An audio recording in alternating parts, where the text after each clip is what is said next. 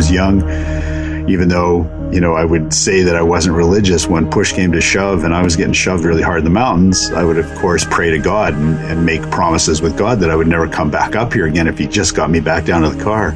Ever have a moment like this? You say, I'll never do it again. Well, I think we all know where this is going. I quit doing that because I knew he wasn't listening anymore, and I knew I was just, saying a bunch of BS because we both knew that I'd get back up here.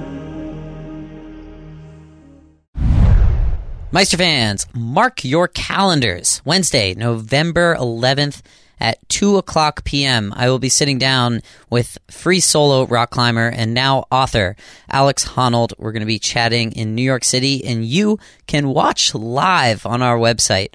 We're going to have a streaming video of our interview, and you'll be able to submit your own questions. First half hour is the interview. We'll be talking about his book, Alone on the Wall. We'll be talking about free solo rock climbing. And the second half hour will be Q&A submitted to our website.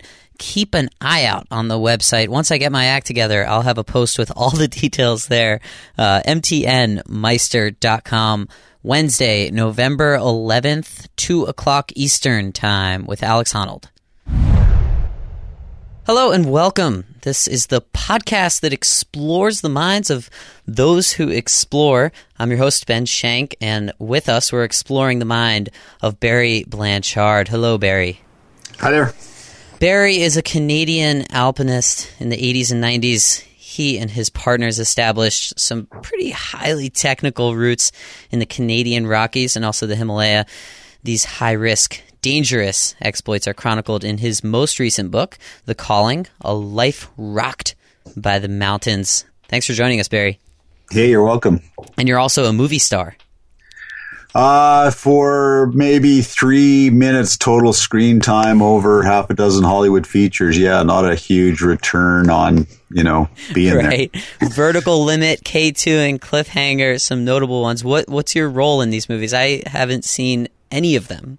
Oh, well, yeah, don't rush out on my account. But mostly I deal with mountain safety and rigging, so keeping the cast and crew out of danger from anything that the mountains or even helicopter landings and takeoffs can present them. And then I have also been in charge of training the actors to try to look like climbers on the screen. And if you've seen any of those movies, especially Vertical Limit, you may have an opinion on how successful my department was. And what is your opinion of the result of these movies? As a climber, they're barely palatable, probably, but I think they're just first and foremost Hollywood adventure films, and they're often set against a backdrop of firefighting or race car driving or something else, war usually. And if you have been a knowledgeable participant in any of those situations or human endeavors, then you will know that they are first and foremost a Hollywood action film. My brother really liked all of them, so he doesn't know a thing about climbing. There you go. Right. It's funny. Well, we were talking about this the other day, a few friends and myself, how when you're an expert in something, it takes a lot more for you to appreciate something. So I'm sure there are so many films out there that we have seen that we really, truly enjoyed, but the people who are experts in whatever discipline it is hate them.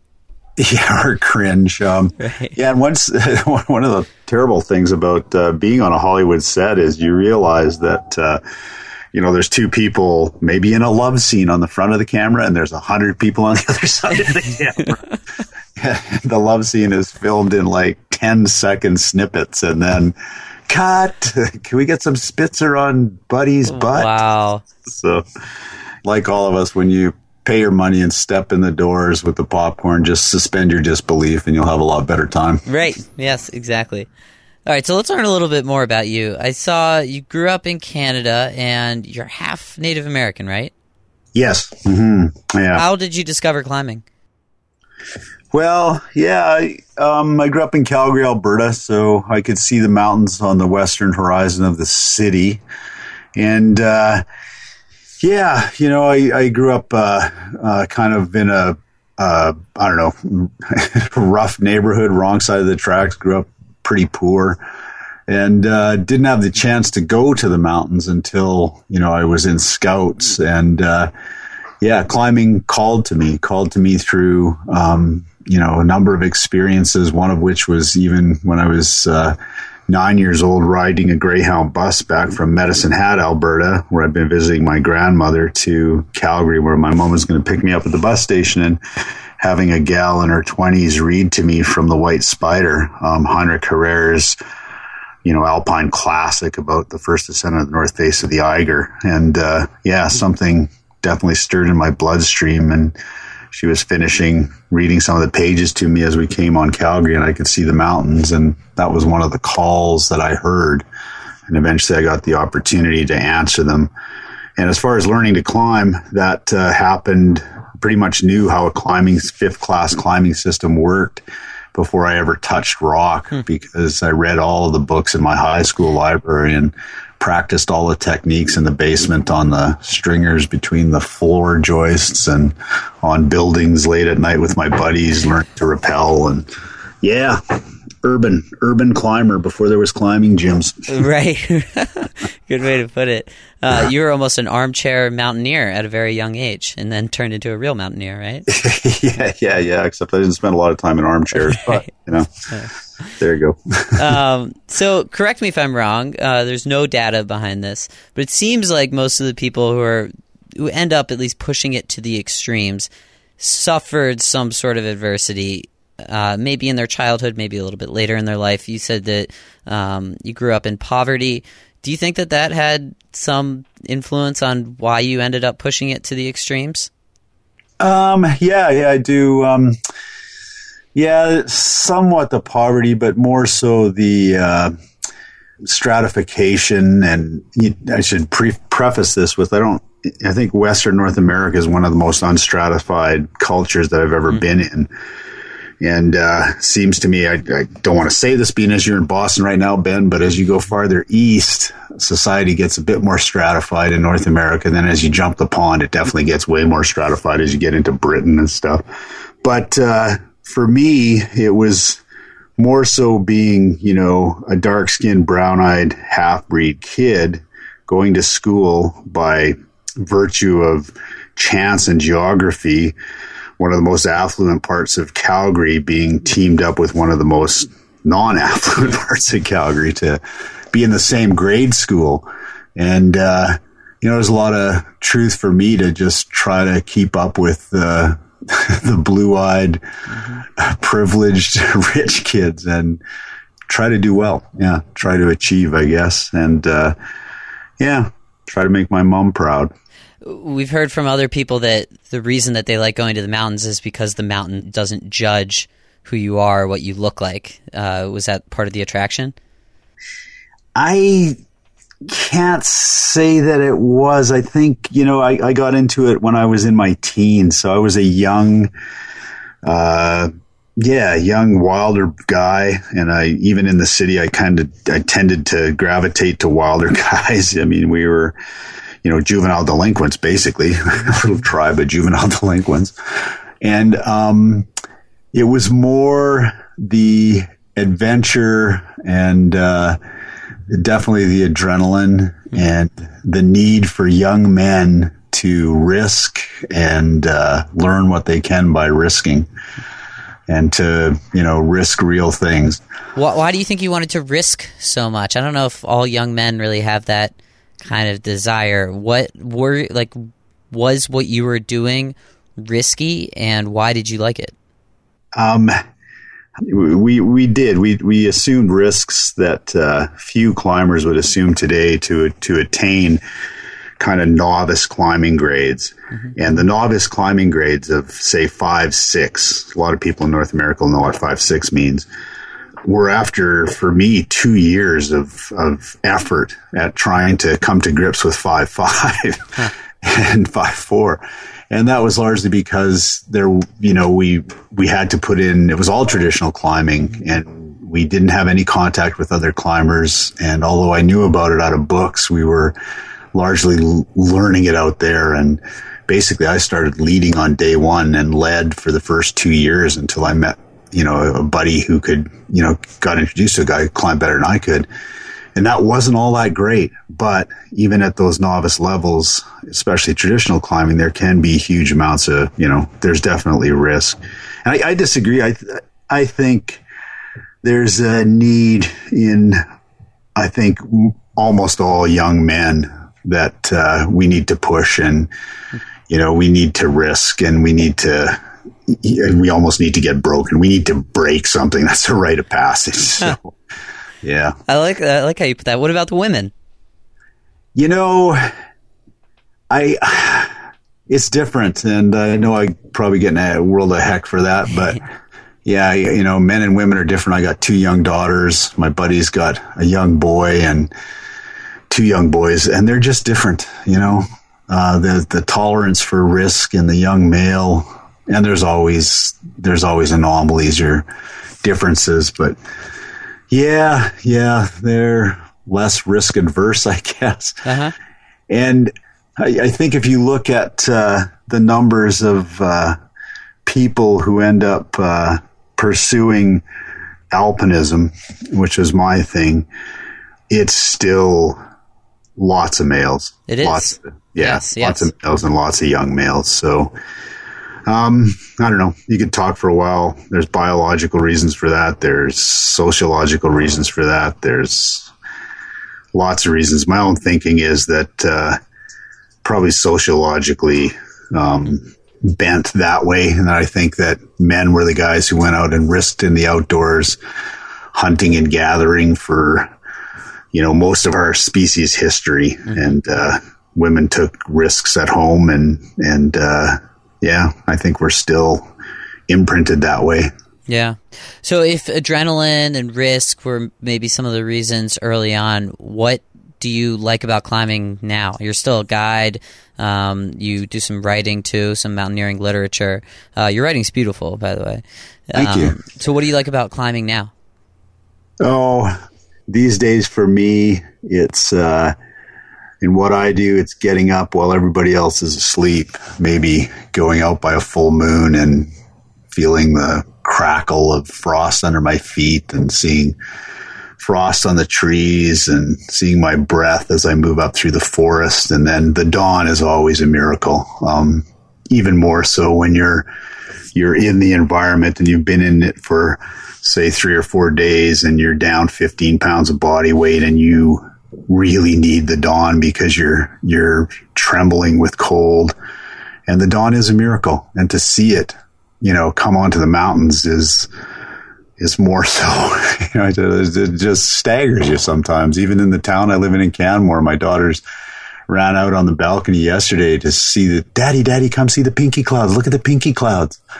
And, just from my balcony here. But then, as you move up the mountain and get the equipment out and start, climbing, the whole range of experiences and sensory inputs are there. And I recently read something by one of my buddies, Kelly Cordes, that I think is really true, that things are just brighter and crisper, and I hear better and I see more and I smell more when I'm climbing. There's lots out there. And as you go up the mountain, of course, the physical challenge of moving yourself up steep, especially, snow, ice, and rock mountain that's coming at you all at the same time, is amazingly engaging. It brings you absolutely into the present, and that's it. You live in the present for term, for, even half hour, hours at a time, where you're just dealing with the getting your body the next, foot up the mountain. It sounds. Yeah, I could go on and on. Well, you make it sound so great, but then we see in the literature all this.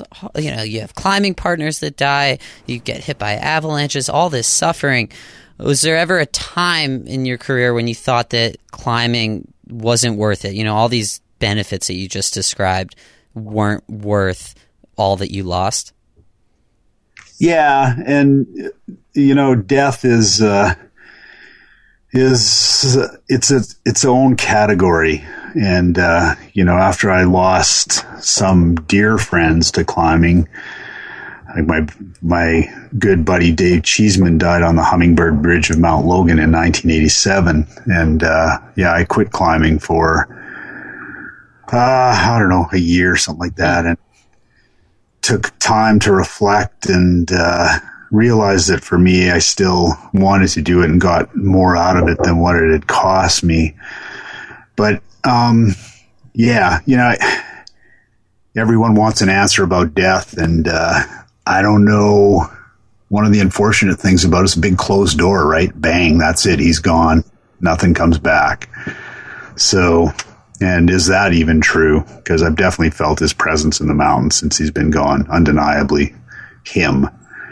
And then, the other part of that question was the suffering. And you asked me when, I thought I'd give it all up because of the suffering. Probably on any major climb that I've done, there's some point where it's just like, I hate this. This is horrid. I can't, I feel like a beaten mule. I just don't want to do this anymore. Mr. Wizard, come and take me away. Where's the elevator? But, those parts of the experience are kind of fleeting and they get less with age. You kind of know that you're there. When I was young, even though, I would say that I wasn't religious, when push came to shove and I was getting shoved really hard in the mountains, I would, of course, pray to God and make promises with God that I would never come back up here again if he just got me back down to the car. Huh. And then I quit doing that because I knew he wasn't listening anymore. And I knew I was just, saying a bunch of BS because we both knew that I'd get back down to the car and I'd come back up here. And the other part of suffering or the hard physical toil of alpinism, and it is hard. I mean, the price to play is pretty high. You've got to have yourself in really, really good shape, and you've got to have a tremendous amount of skills together and, probably thousands of days of experience to function in these environments. But is physical toil and uncomfort, being cold and being wet sometimes, being scared, is that all a bad thing? I don't think so. I think it's just part of it. And I don't know if you ever want to embrace it, but I think you go into it eventually with eyes wide open and just, this is the price for the magic side of it. So. All right. I have a theory on this. Let me know what you think. Psychologists break out, they say we have two different selves. We have a experiencing self, and then we have a remembering self. The experiencing self is, if I was to ask you on a mountain during the climb, during the experience, how do you feel right now? And then the remembering self is after the climb. I say, okay, looking back, how do you remember that experience? When we analyze those two different selves, the remembering self is really the one that matters because that's what lasts. That remembering self, they've discovered, is defined by peaks and ends, they say. So the peak of the experience being your high points, and then the end being how you end the experience. Not necessarily defined by duration, the length, or troughs within reason, those low points. So when I look at mountaineering, it's full of all of these peaks, no pun intended, and then also ending on a good note as long as you survive. It seems like a good deal. Yeah, well, there's an old adage that, alpinists are optimists with short memories, but I think that there's definitely a lot of truth to that. But for myself, especially in trying to go back and write about these experiences, you end up looking at them a lot, I think, closer and dredging your memory with, things that you wrote at the time, pictures you took at the time, conversations that you had at the time with guys, and conversations that you had at the present about what happened on the mountain, with your other partners. You just look at it a lot more. And well, it's beneficial to have those things that you wrote and the pictures that you took during the climb. How do you think your writing would be different if you didn't have those? That's a really interesting question. I probably know, because some of the climbs I've written about, I don't have those. Yeah. So I just look at that writing. But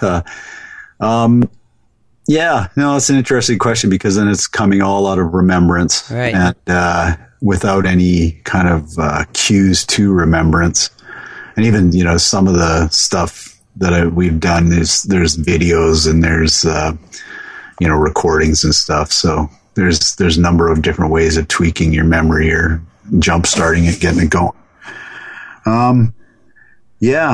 But without that, it's an interesting question. That's how the human brain works. When you when you bring back things from memory, your brain kind of fills in the details. Yeah, it is interesting, because sometimes, I write from memory and write stuff and then go back to something that's factual, and it's like, oh, that was the wrong day. Or, oh no, I wasn't with that guy, I was with this other guy. Right. And especially when you're so delirious on the mountain at times. Well, yeah. Delirious. No? Sometimes, delirious with happiness sometimes. Delirious with, threat and fear sometimes. Those come to mind. Yeah. Another thing which I thought was interesting in a piece you wrote was about trusting your gut, trusting intuition or your feeling. Can you talk a little bit about that? How sometimes on the mountain you say, I just have a bad feeling about this, I'm going to turn around. Or conversely, I have a good feeling about this, I'm going to continue. Yeah, I think there's a whole bunch of information that you're processing and gathering as you climb, and not all of which, at any one time you could, I don't know, maybe you could remove yourself and sit yourself down at a desk and go through and list everything that's going into making a decision. But in the moment, a lot of those things are coming from remembrances of being in similar situations in past, for sure. There's information coming in that you don't have time, nor, you just don't have time to say, okay, that's coming from here, or I'm feeling this because of that, or this is a piece of information. And it might, some of it's just the way your foot's sinking in the snow. And, that, gets played through, the computer or the algorithm inside you that's been developed over thousands of days, and you get feelings. And, I don't really question them too much, especially when they're very, very powerful feelings. They're coming from somewhere, and I don't need to know exactly where in the moment, but I think I'd be kind of dumb not to listen to them. That's cool. And I'd imagine as you get older, or at least more experienced, then you can trust those feelings a little bit more, because most likely they're being recalled from all of the experiences you've had in the past. Yeah. There's, there's a formula within your, a projector, a lens, filters. There's a mosaic inside you that puts that new piece in and puts it through the gears for you and lets you try to figure it out. And with age, you begin to be out there more for, the guys you're out there with. And then, the experience of kind of every, foot of the way up the mountain. And, one of the problems with listening to a bad intuition, say on a blue sky day that tells you to go down, is like, wow, am I really going down? It's perfect. Why am I going down? And not getting to the summit, say, which is, what we're supposed to do. That doesn't matter so much later on. Right. You're just out there just to be out there. And the summit is a really great thing. And it's great if you can get up there and realize it's time to start going down now. But it's nowhere near as important as it is earlier on. Yeah. I want to talk about the commitments that you now have. You said you have a couple of daughters. How has that changed your perspective? I mean, you're not climbing, I don't think, at the level that you were before, but you're still out there, right? Yeah, well, mostly as a professional. I make my living as a mountain guide. So, I guide probably 200 days a year. Wow. So it's a full-time job. And, definitely having children changes your perspective for sure. Being a father and the responsibility that comes with being a father, you don't take them lightly. And I think for fathers, and once again, this is, there's different ways of solving this, but I think the traditional role of the father is to provide, and you take your ability to provide quite seriously. And if you want to be a father, it's really easy. Just take your calendar, clear a third of it, and that's what you got to do. And it's, I think, initially for a mom, it's take your calendar, clear half of it. Yeah. The other part of it is that, I became a father at 45. So I wasn't a young man anymore. And just the natural changes within me had a lot to do with it too, independent of being a father. I'm just not as summit oriented or as risk as willing to take risks as I was as a young guy. And then as an athlete, I'll never be the athlete that I was in my mid 30s. Yeah. Did that ever bother you? Does that ever bother you? Yeah, it's sad. I mean, it's sad to start not being able to do what it was. It'd be nice to be that kind of physical athlete forever, but that isn't the way it works. Right. It's that big closed door, man. It gets closer every day. Another line that I really liked in your writing, this is another commitment, although I don't think this time around it worked out too well. It said, one hand gripped my wedding ring, the other gripped my ice axe. Yeah, although, it wasn't just the ice axe. I think you could, the free ice axe. Yeah. Barry Blanchard is the author of The Calling, A Life Rocked by the Mountains. You can find the link to that book on Barry's Meister profile page on our website, mtnmeister.com. Finally, Barry, we'd like to hear who you'd like to hear as the next Mountain Meister. Well, I think it'd be great to hear more from Wojtek Kurtyka, the Polish alpinist. Anytime you can hear or read more from Wojtek Kurtyka, it's a great thing. And I think one of my climbing buddies, Scott Backes, is a really interesting, well-thought man who has his own particular take on all of this, and always interesting and rewarding to hear Scott talk about what he loves. Keep an ear out for Wojtek and Scott on a future episode of Mountain Meister. Barry Blanchard, wonderful having you today. Thanks for joining us. Hey, you're welcome. Thanks for having me, Ben. Meister fans, check out Barry's Meister profile page for the links to his writing. It is superb. And we'll also have links to anything else we talked about today, mtnmeister.com.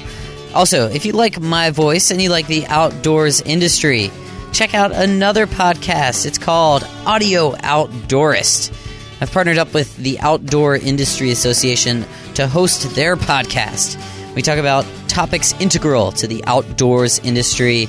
Our first series is called Made in America. We talk about domestic sourcing and production and why that is important to this incredible industry. We're on iTunes, every other platform, Audio Outdoorist. And as usual, enjoy doing the rest of whatever you do while you listen to this podcast. I'm your host, Ben Shank, and thanks for listening to Mountain Meister.